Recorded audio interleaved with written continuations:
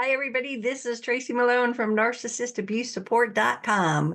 I am here to talk to you about safety concerns when you are going through a divorce with a narcissist.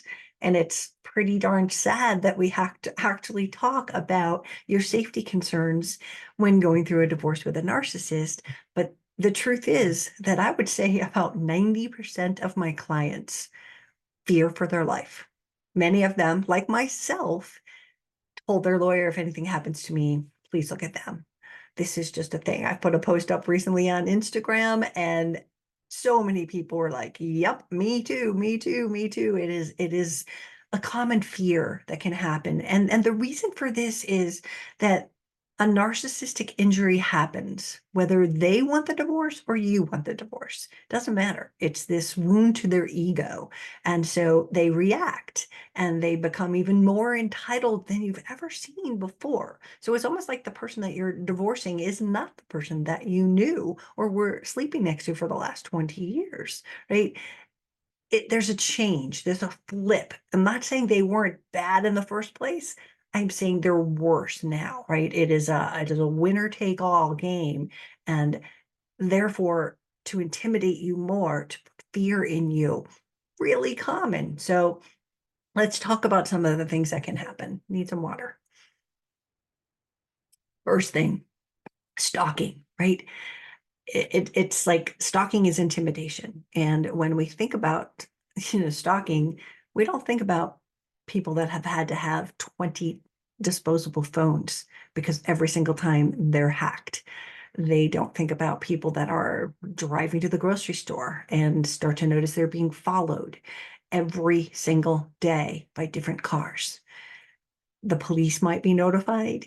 And, the best thing to do if you find somebody that is making you feel like you're being stalked, take pictures. Take pictures of the license plate. Pick up your phone, like be brazen. Don't be like, I'm gonna go hide and take a secret picture. No, take the picture, take a video.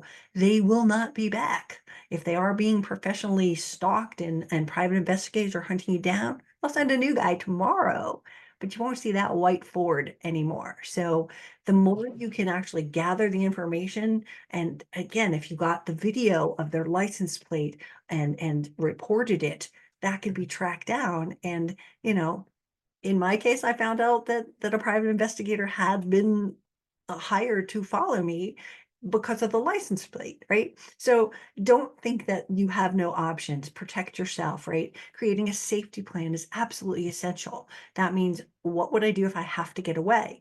Having a small supply of clothes or, needs that you are going to need, some extra money tucked away in the trunk of your car. Or I like better, because I've had people have their trunks, broken into by the narcissist, having it put into a friend's garage, into your mother's basement, having all of the things that you might need in case you have to make an emergency exit, knowing where domestic violence shelters are if you are that worried. Again, it's going to help you.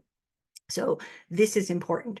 Um, a lot of people get a lot of fears reduced when they have something like a Ring doorbell or security cameras in your house, recording um, a narcissist's behaviors and getting mini recorders that can pick up things such as pens. And I've heard pendants that you can have that record them, right?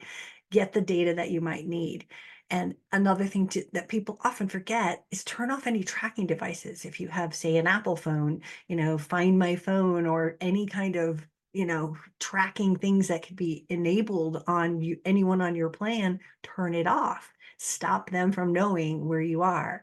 A lot of people with those burner phones will, make sure that they leave their real phone home. If they think they're being tracked via their phone, they'll leave their phone, boom. I had one client that, had a church meeting that she went to every Thursday night, and she would bring the phone, put it in a locker at the church so it looked like she was there, and then head out to her appointments. So there's workarounds, but you have to know that you can protect yourself, right? Private investigators, as I said, could be deployed in here, get the evidence, get some proof, and report to the police. If they're there 15 times, you report them 16 times. You're not just letting one, like, okay, that was weird, I didn't get the film, but report it anyway. And then you have a case so that when they actually decide to do something, well, there's 5 different, situations where this is happening. Maybe we should do something about it now. So again, you doing that, right? Restraining orders are something that if you have enough proof of this stalking or this malicious behavior, go and get a restraining order. Sometimes people think they have to get a restraining order through the police department, right? I'll report them, I'll get them in trouble, I'll let the police know, and then they'll protect me. Not so much. It takes a lot to get a restraining order through the police department and the legal system. That usually means that that person is going to be arrested, and then they might give you a protection order. Sometimes these situations don't escalate that far. So if it's constant stalking, or they're showing up at your house, or they're breaking into your house, please document this, but go to a court with that evidence. You don't just go in and say, I want a restraining order. They're never going to give it to you. You have to have proof of whatever the behaviors are. And then you can get a restraining order. But you go into a courtroom and you say, I need a restraining order. And usually that day there's a temporary hearing and you can get a restraining order. So think of that, right? Make sure that you are protected, because divorcing a narcissist is never fun. But if you have the type of malignant narcissist that is stalking you, hunting you, making you feel fearful for your life, take action and protect yourself. It's not going to be easy. And if you really want to know how to get away, I have a whole chapter in my book on divorcing a narcissist, the ways that you can prepare both for the fear of being stalked, as well as what should I plan? How do I get away? What do I do? What's in that emergency bag? All kinds of data. Plus, you'll just get all the information you need to know how to divorce a narcissist. This is Tracy Malone. Thank you so much for joining my channel today. If you like this, please check that you like it. And if you haven't subscribed, please do. I've been doing this for a long time. If you need any help, I am a divorce coach and I help people all around the world. This is Tracy Malone. Have a great day. Thank you.